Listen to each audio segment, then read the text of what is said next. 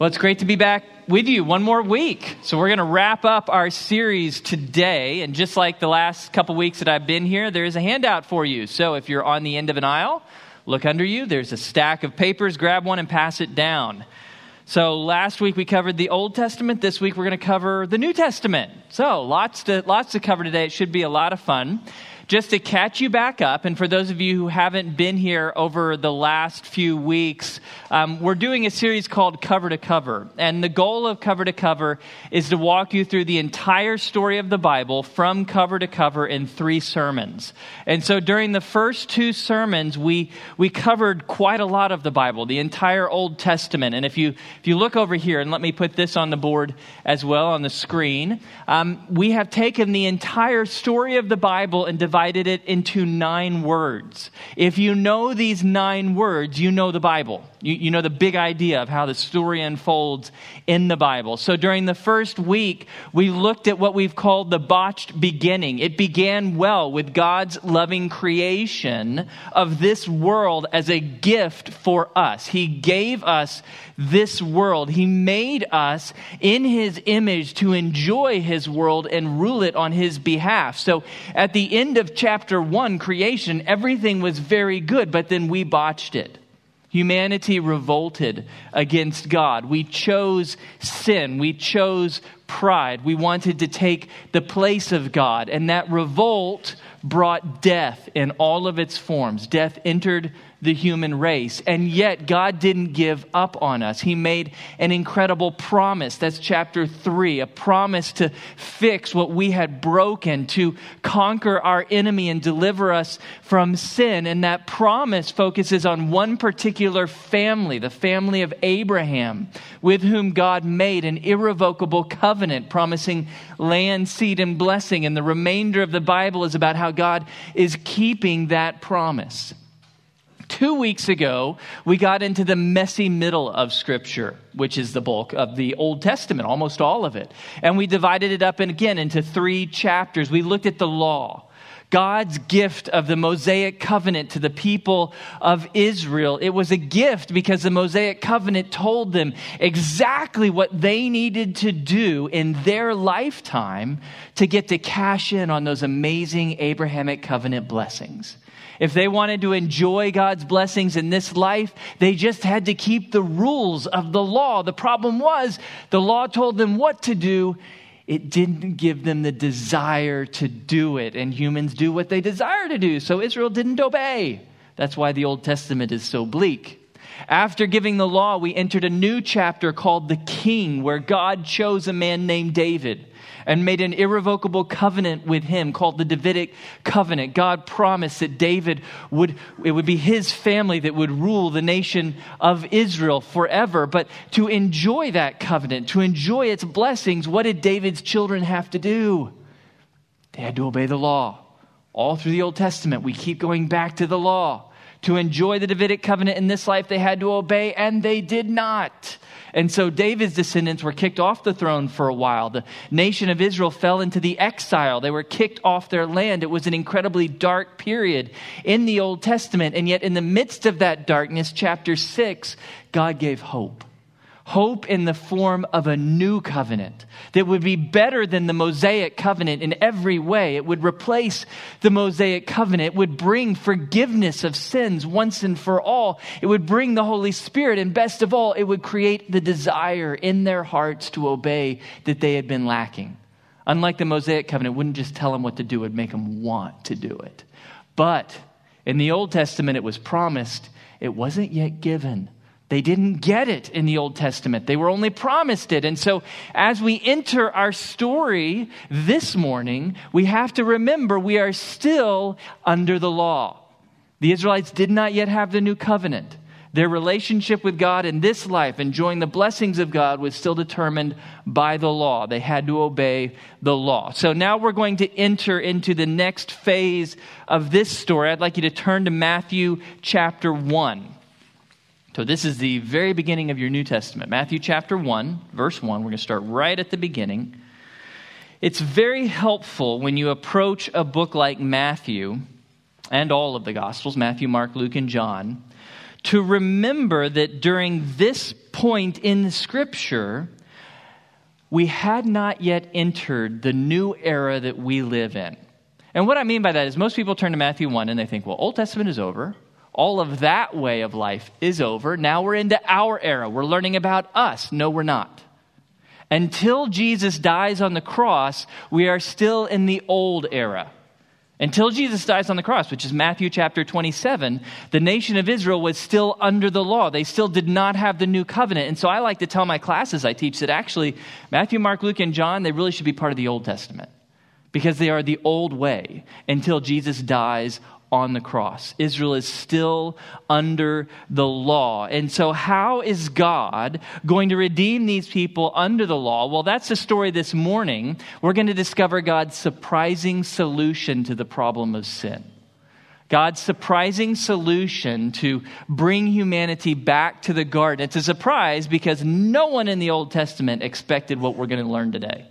No one saw these events coming. It's shocking how God is going to fix what we had broken. This surprising solution is all about one man. And so finally, it's time to get to the main event.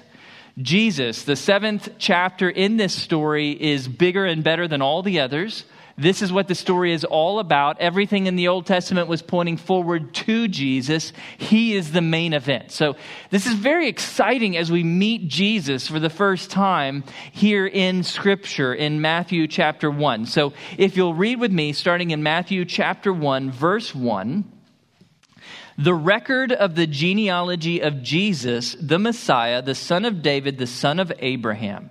Abraham was the father of Isaac, Isaac the father of Jacob, Jacob the father of Judah and his brothers. Judah was the father of Perez, on and on. The book of Matthew begins in a really weird way. It begins with a genealogy. It's kind of boring.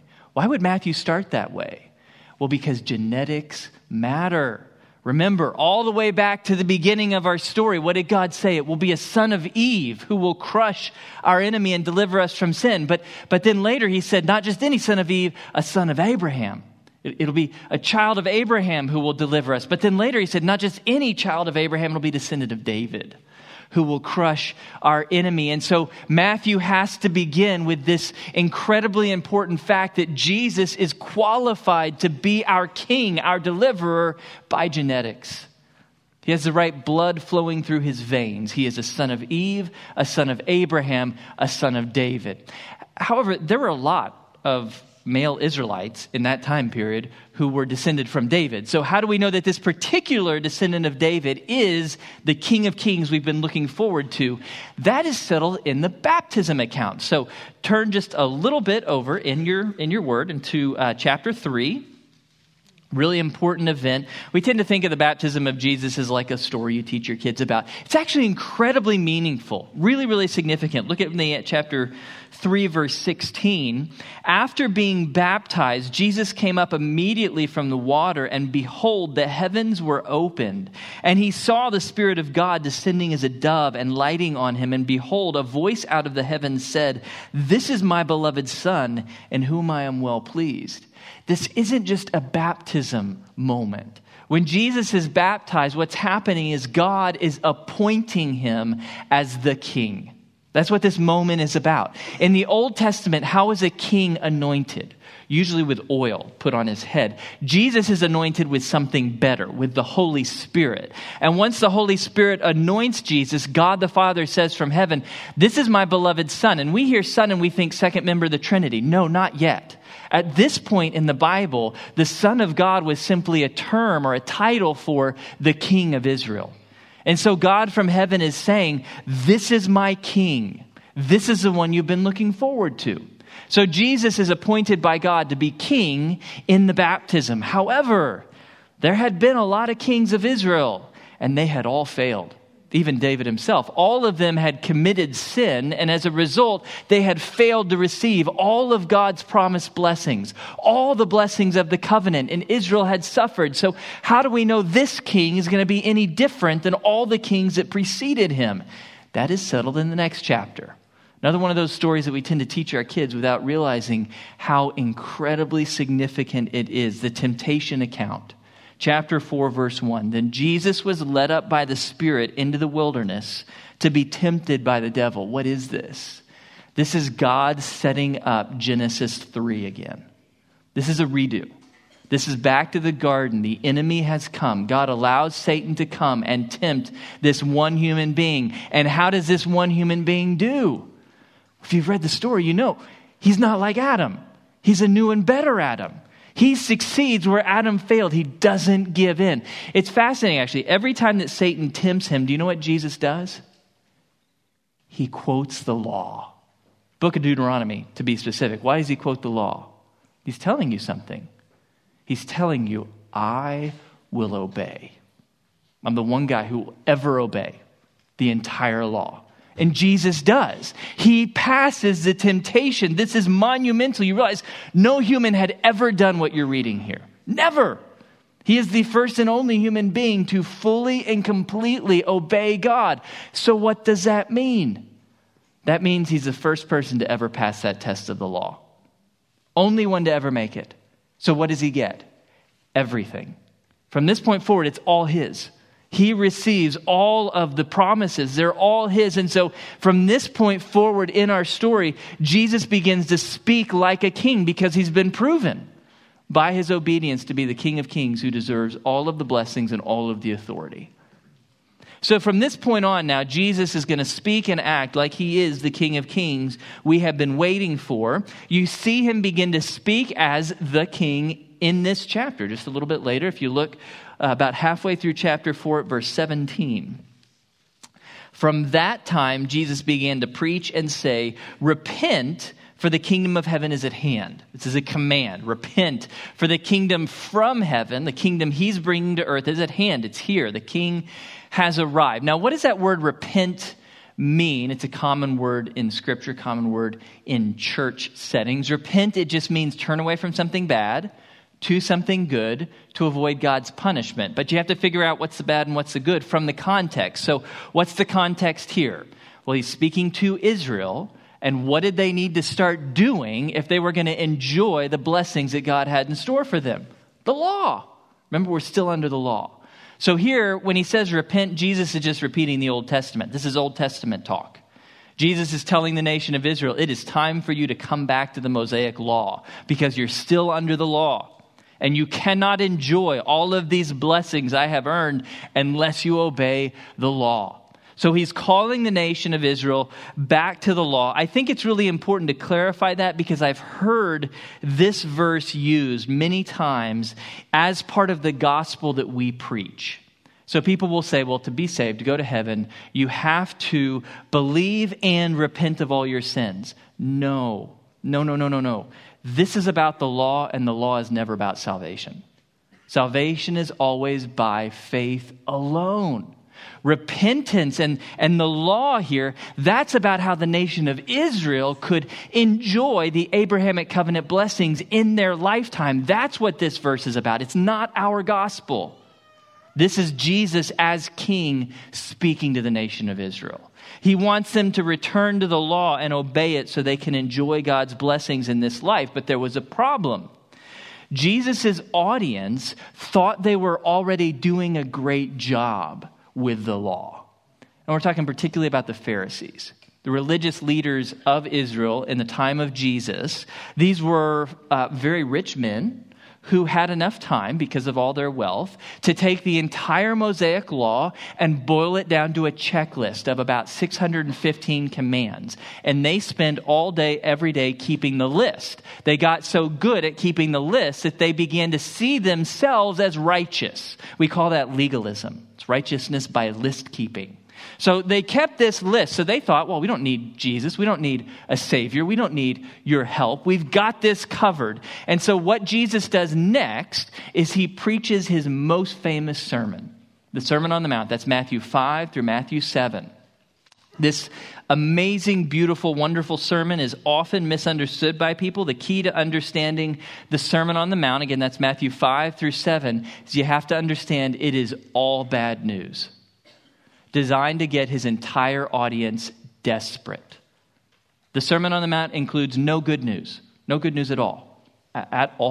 It's all bad news designed to get all of them lost. And so what does Jesus do in the Sermon on the Mount? Well, if you've read it, you know that what he's going to do is he's going to show them that they're not as great as they thought they were by taking something that they thought they had mastered and showing them what it really takes. So he takes murder, for example. Okay, didn't kill anyone. I'm good. He said, no.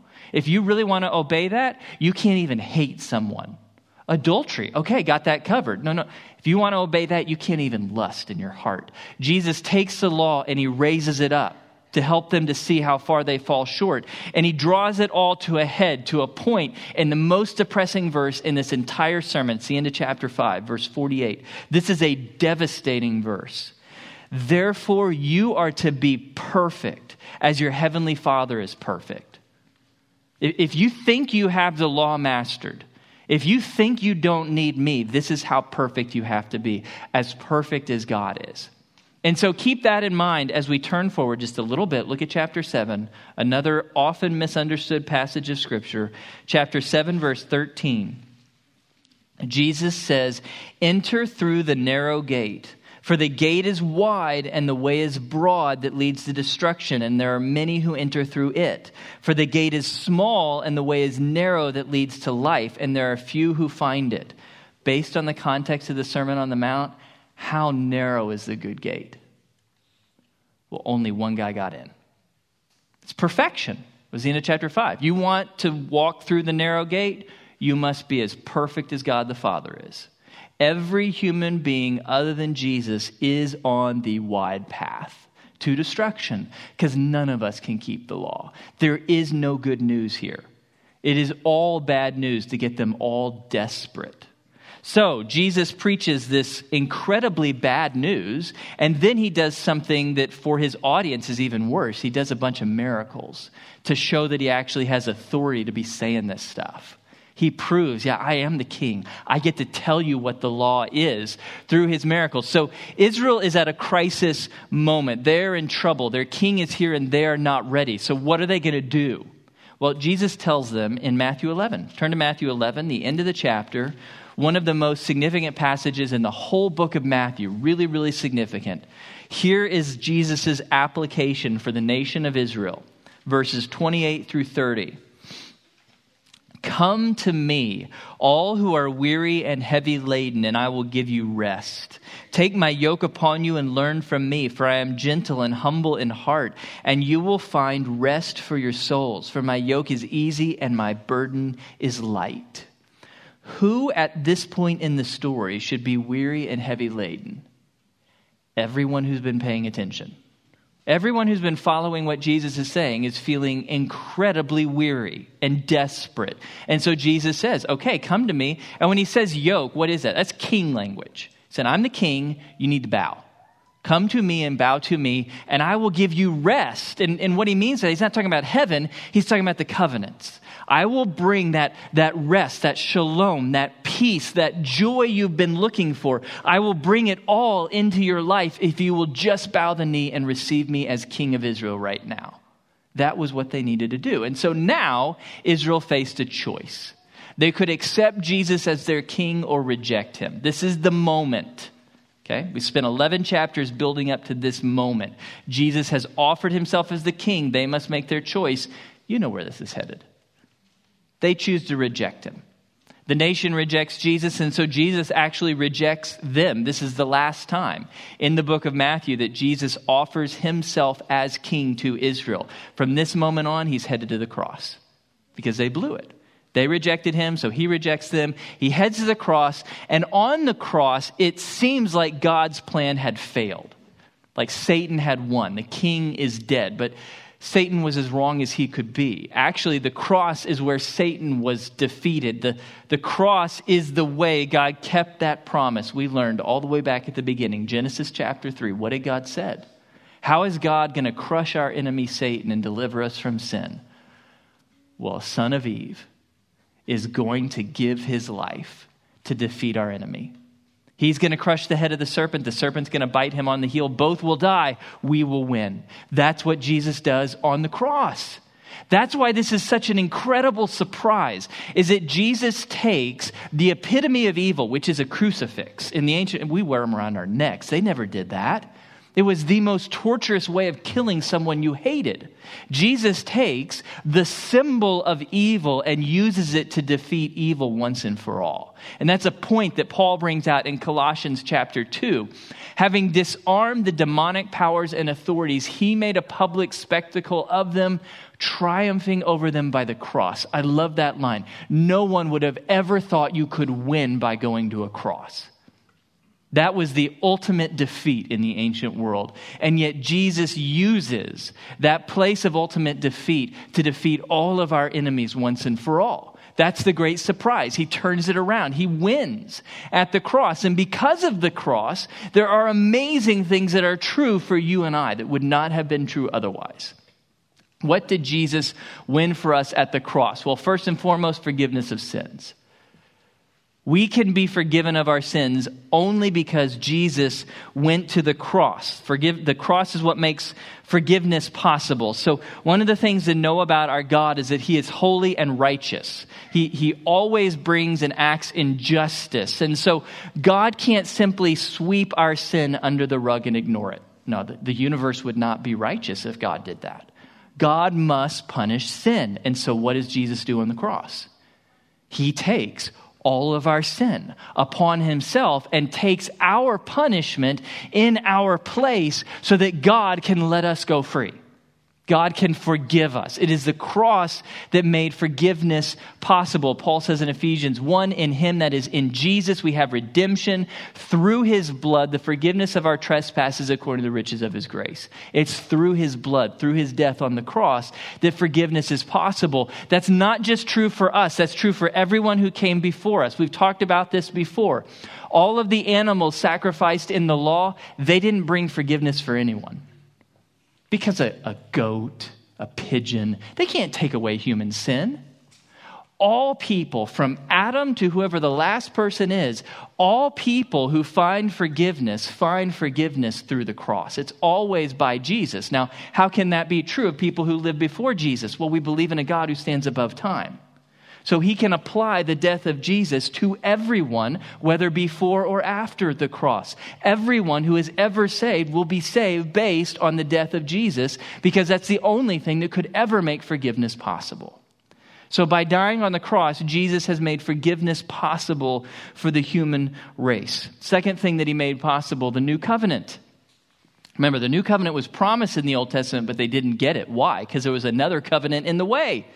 The Mosaic covenant was still there. And you can't just set aside willy-nilly a divine covenant. Israel couldn't just wish away the Mosaic covenant. God had to do something. And so on the cross, what did Jesus do? He took all of the curses of the Mosaic covenant upon himself and satisfied them. And in his perfect life, he earned all the blessings of the Mosaic covenant. So by earning all the blessings and paying for all the curses, he earned the right to set it aside. And so it has been set aside.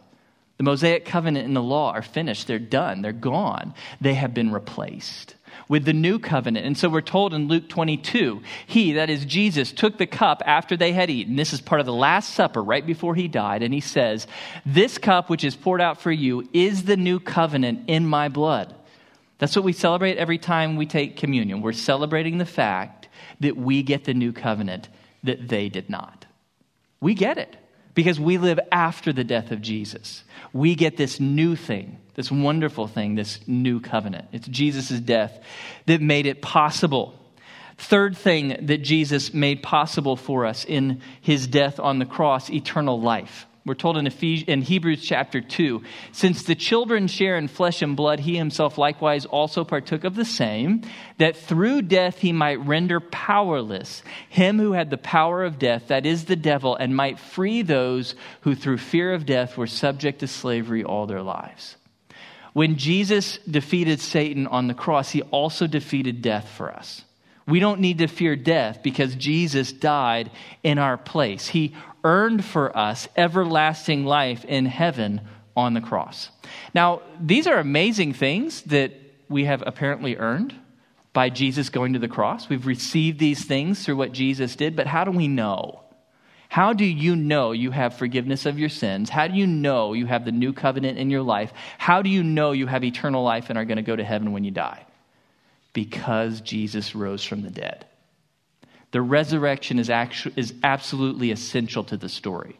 Without the resurrection, this story is a Greek tragedy. There is no hope in it. If Jesus didn't rise, you're not going to rise. There's nothing to hope for. But Jesus did rise from the dead, and that's what proves that all of these amazing blessings are yours for the taking. They're yours to have. I heard it years ago that when Jesus rose from the dead, it was like the receipt printing when you buy something at Target. That's the moment you know it's yours. If the receipt hasn't printed, you don't get to walk out of that store. You're a shoplifter. You got to wait for the receipt to print. That's Jesus rising from the dead. It is God's receipt that now all of this belongs to you. There's so much more that we could say about Jesus and his death and his resurrection, but we don't have time because we have 2 more chapters. We got to keep going. And so let's see how Jesus' death lays the foundation for the next chapter of the church. Now we're finally to your part of the story. So congratulations, you made it finally to where you fit in, us living during the church age. So turn to Ephesians chapter 1. Ephesians chapter 1. For those of you who were here during the very first week, you might remember the big idea of the Bible. The big idea from cover to cover of Scripture said that the big idea is that God desires to glorify himself by establishing his kingdom on earth through us, through humanity. That's the story of the Bible. God glorifying himself by establishing his kingdom on earth through us. But what does kingdom mean? That's kind of a weird word. We don't use it every day. Kingdom is simply the rule of God on earth. It's how God is reigning on earth. And the kingdom of God on earth has looked different at different times. There was one form of the kingdom of God back in the garden. There was a different form we call the theocratic kingdom when Moses was alive. Then when David and Solomon came along, we call that the Davidic kingdom of God. All these different forms of the kingdom of God on earth. Well, here's what Paul says in Colossians chapter 1. He, that is God the Father, rescued us from the domain of darkness and transferred us to the kingdom of his beloved Son. You, here this morning, are part of the newest form of the kingdom of God. So that's the first thing that we would say about the church. The church is simply a new form of the kingdom of God on earth. It's quite different, though, than the form that preceded it. So what was the kingdom of God on earth before the church? It was the nation of Israel.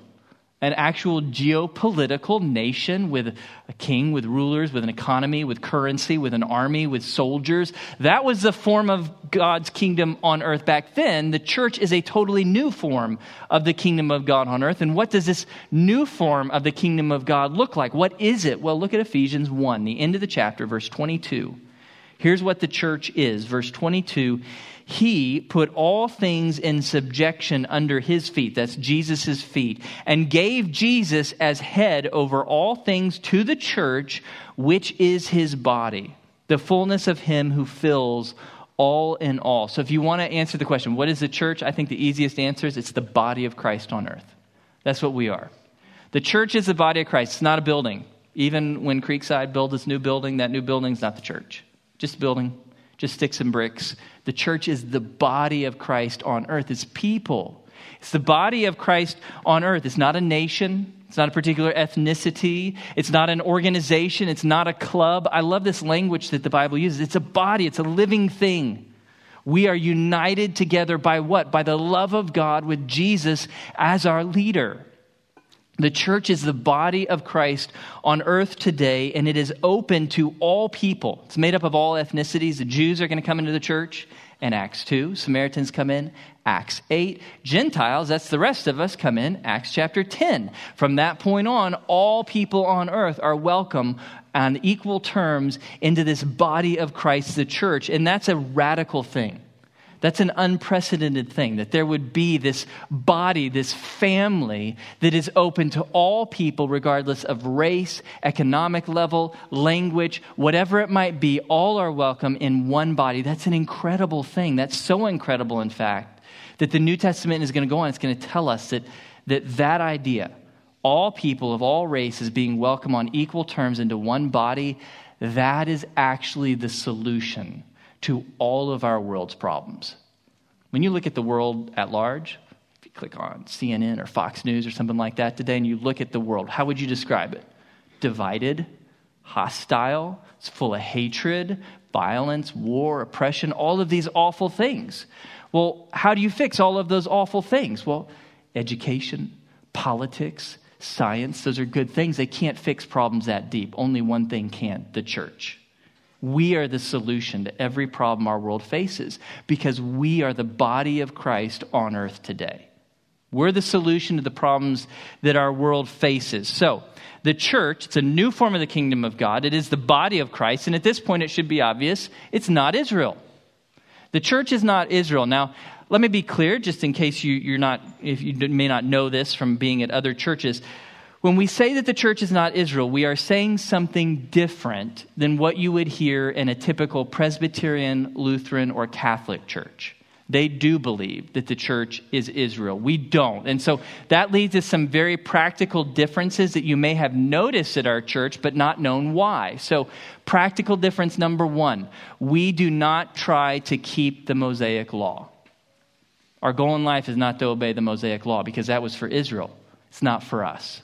We try to follow Jesus. That's our goal. Follow the commands of Jesus Christ. Now, not surprisingly, there's quite a lot of overlap between the Mosaic law and the commands of Jesus, but Jesus set some of this aside, like the Sabbath. You no longer have to keep that law, and the ceremonial laws and the dietary laws. No longer have to keep any of that. And sometimes Jesus took something that was said in the law, and he raises it to a whole nother level.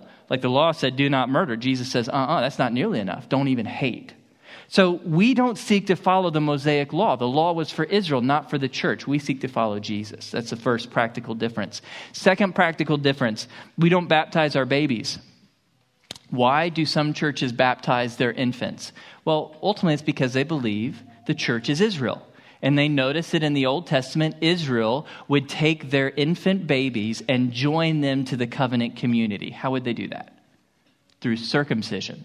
The New Testament's kind of down on circumcision, so those churches replace circumcision with this new ceremony, with baptism. So they baptize their babies to join them to the covenant community because they believe we're Israel.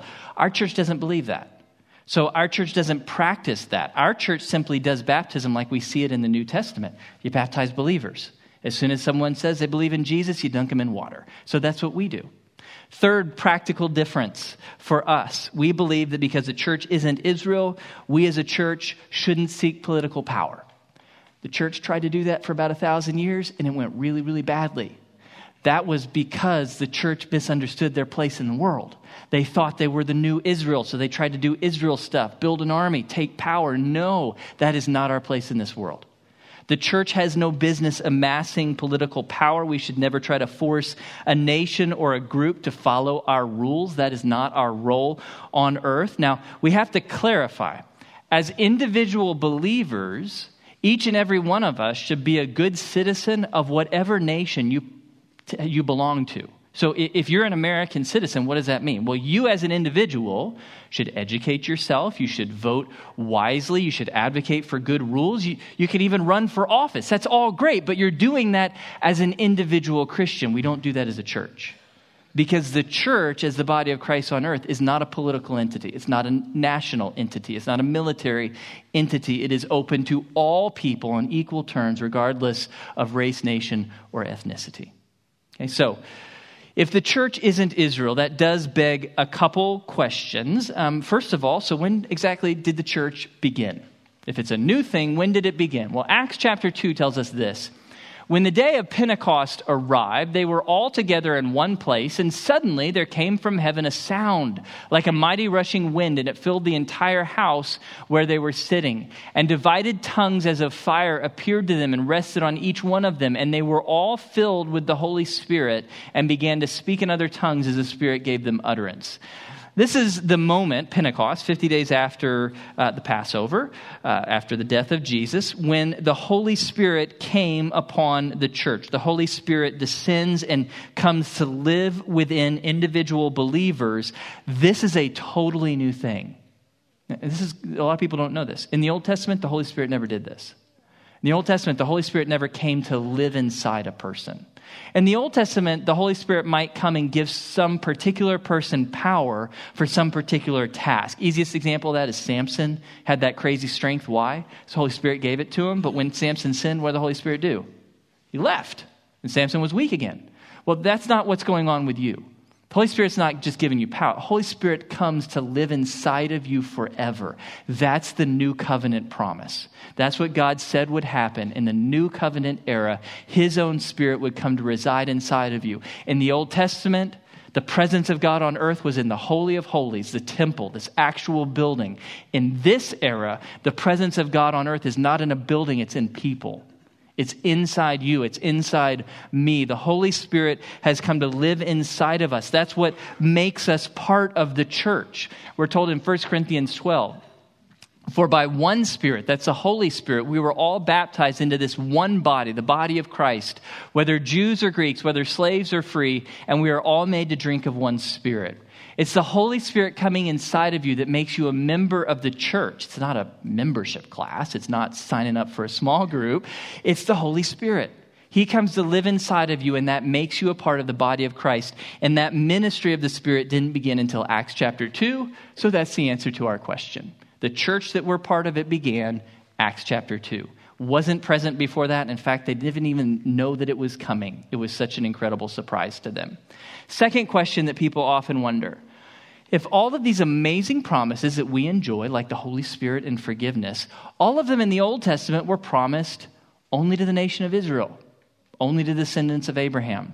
So how is it that you and me, I'm a Gentile, probably many of you are Gentiles, meaning not Jews, how is it that we get to enjoy the promises that in the Old Testament were only meant for the family of Abraham? Well, Paul tells us in Galatians 3, verse 16, now the promises were spoken to Abraham and to his seed. He does not say, and to seeds is referring to many, but rather to one, and to your seed, that is Christ. That's a really confusing verse that is phenomenally profound. I love this verse. What is Paul saying? Paul is saying, I got a surprise for you. All the way back at the very beginning, over here with promise. When you thought that all these promises were meant for the whole family of Abraham, guess what? They were only meant for one. Which one? The one who would follow this. The one who would obey this. The one and only who would pass the test of the law. That is Christ. All the promises were for him alone. So Jesus, the one ideal Jew, the one perfect Jew, he fully obeyed. And as a result, all the promises are his. They don't belong to the Jews. They belong to the Jew, the one. I call him the super Jew. He is what the Jews were meant to be. Jesus has it all. And so oftentimes people debate about that land we call Israel today. Does the land of Israel, does it belong to the Jews or the Palestinians? Answer is neither. It belongs to Jesus. It's his land. He's the only one who obeyed the rules. So it's all his land. All of the covenant blessings belong to Jesus. Okay, well, we're not Jesus. So how is it that we get to enjoy what belongs only to Jesus? Well, Paul tells us later in that chapter, for all of you who are baptized into Christ, that is all believers, have clothed yourselves with Christ.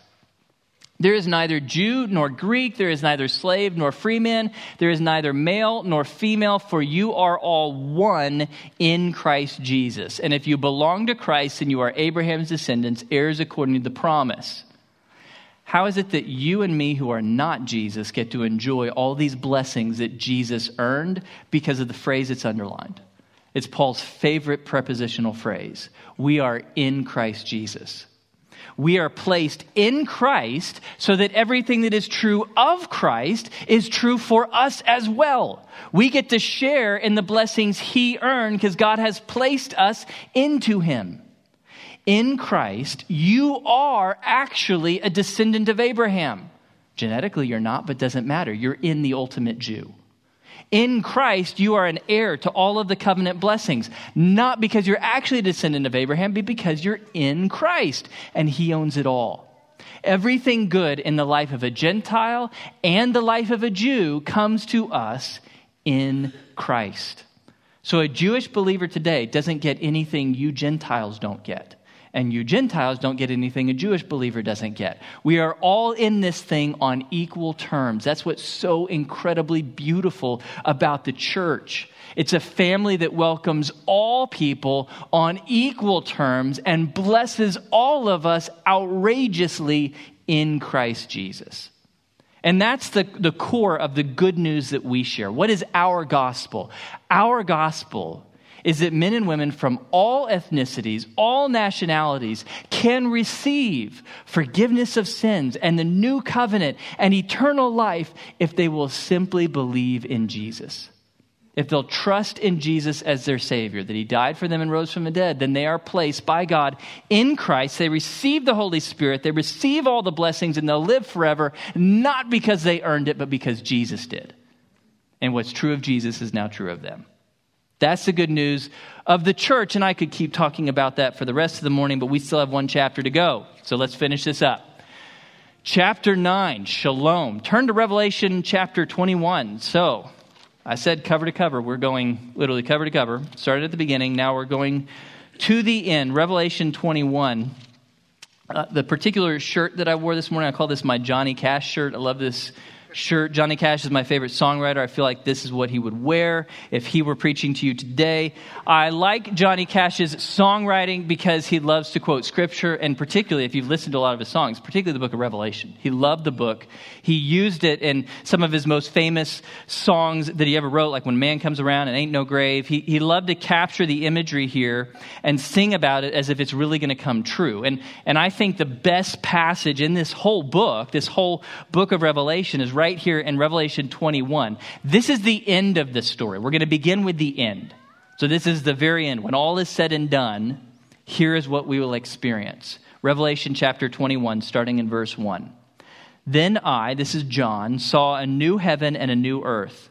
For the first heaven and the first earth passed away, and there is no longer any sea. And I saw the holy city, New Jerusalem, coming down out of heaven from God, made ready as a bride adorned for her husband. And I heard a loud voice from the throne saying, Behold, the tabernacle of God is among men, and he will dwell among them, and they shall be his people, and God himself will be among them. And he will wipe away every tear from their eyes, and there will no longer be any death. There will no longer be any mourning or crying or pain. The first things have passed away. And he who sits on the throne said, Behold, I am making all things new. We call this final chapter Shalom. That's the Hebrew word for peace, but it means so much more than peace in English. Hebrew Shalom means the peace that you will have when all of God's promises to you are fulfilled. When everything he ever promised you has come true, then you will have Shalom. You don't have it now. There is not Shalom on earth today. We still live in strife. Our enemy, Satan, is still in charge of this world we live in, but that won't last forever. Satan will be defeated, and that will happen when Jesus returns. And that's the first thing that all Christians can agree on. There's a lot of different views about what exactly is going to happen in the future, but there's some basics that we can all agree on.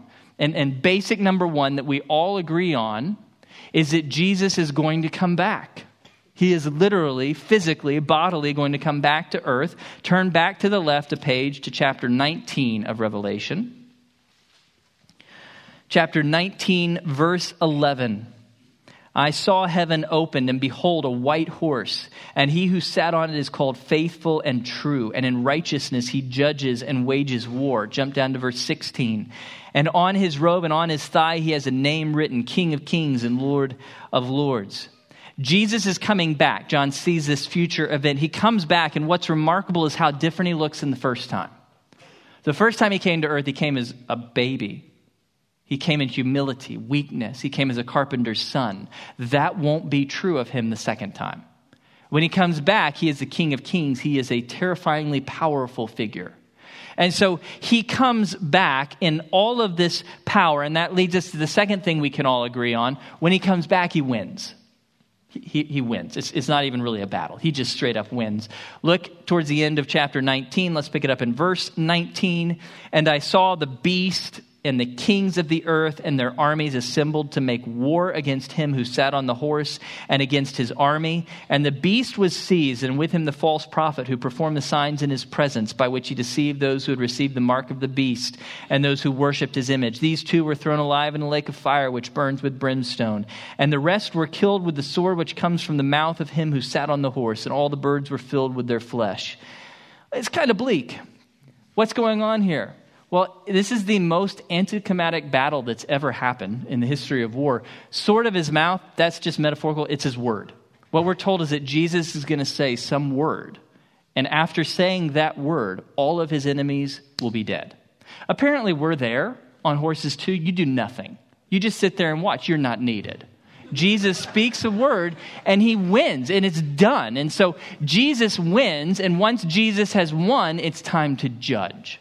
And so all of us can agree, Jesus is going to judge all of humanity based on our works. Now, when you first hear that, that probably sounds heretical. Because we've said for so long, salvation is by faith alone. Here's the key. There are two judgments coming. And which judgment you experience depends on your faith.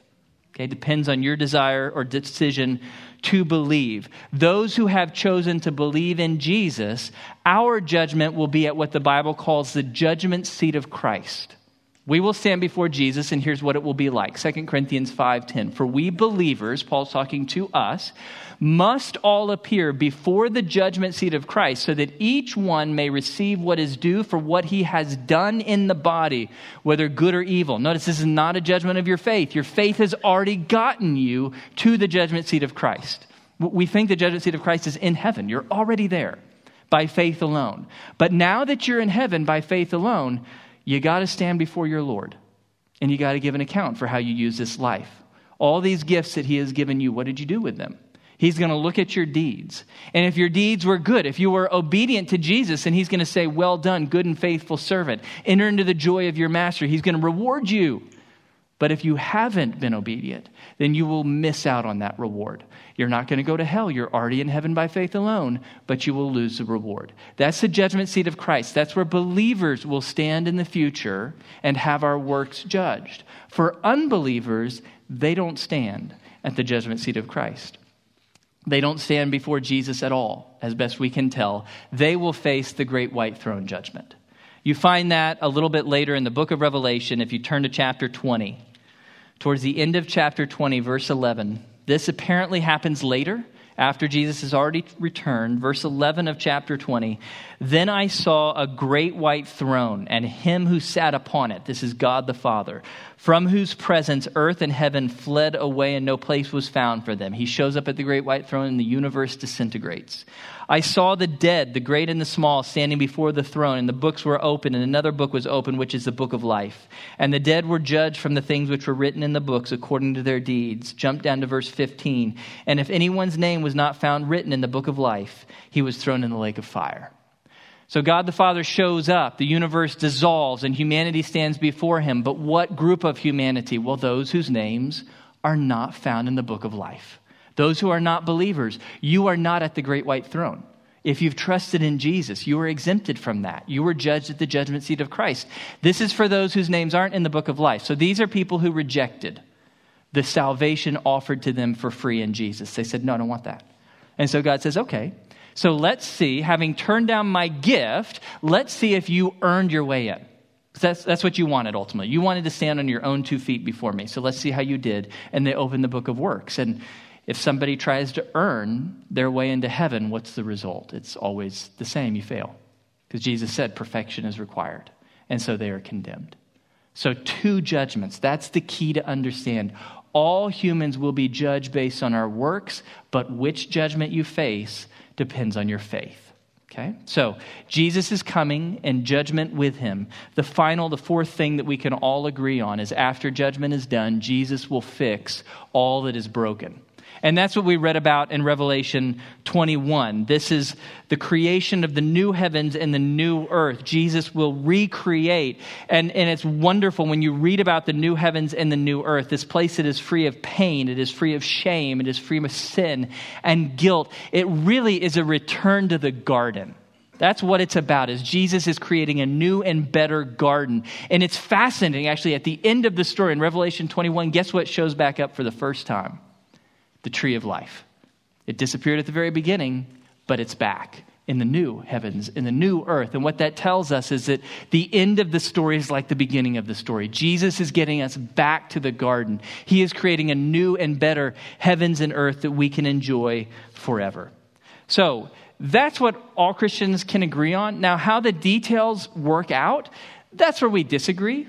Every church has kind of their own opinion on the details. I don't think the details are nearly as important, but if you're curious about them, I've given you a chart because I like charts. So there you are. On your handout, it looks like this. There's a whole lot of stuff we think is going to happen in the future. We're not positive about this, but it seems to us as we read the Old Testament that because God promised the actual land from the Nile River to the Euphrates River to the descendants of Abraham and they've never had it, it seems to us that God probably is going to fulfill that in the future. So we believe there's a literal future for the nation of Israel when Jesus comes back. And how will those events play out? Well, we think probably the next thing to happen is the rapture of the church. The church will go home to be with Jesus, and then there'll be a great tribulation on earth. It's talked about in the Gospels. It's also talked about in the book of Daniel.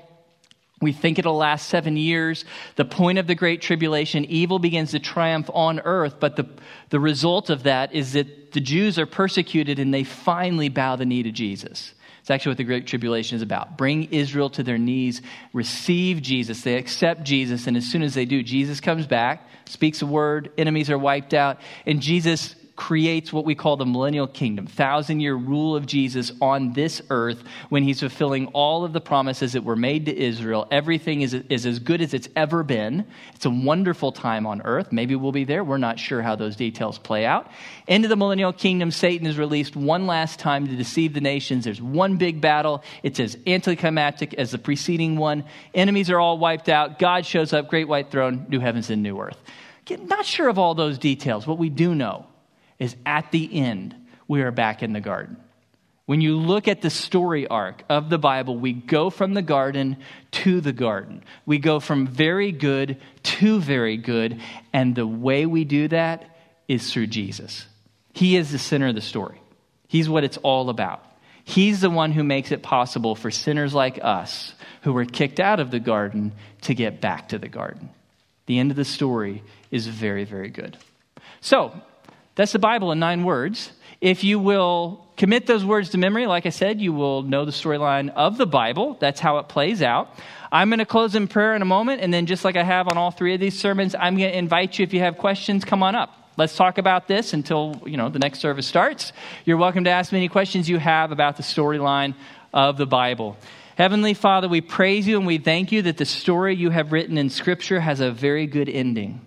We praise you, God, that when we lost the garden, you didn't give up on us. Instead, at great cost to yourself, you began an amazing plan, a surprising plan, a beautiful plan to save us from our sins and to bring us back into your presence, into your garden. And we look so forward to that. We praise you and thank you, Jesus, that you decided freely to die in our place, to take our punishment, and then to rise from the dead and offer to us your righteousness as a free gift. We praise you for that, Jesus. You have made everything possible. We praise you that because we have trusted in you, we are in you, and as a result, we have all of your blessings for free. We're so grateful, Jesus, for all that you've made possible. We look so forward to your return when you will bring a new heavens and a new earth. You will bring us back to the garden to enjoy your presence forever. We praise you and thank you. You are worthy, God. What an amazing story you have told. In Jesus' name we pray. Amen. All right. God bless you guys. If you have questions, come on up.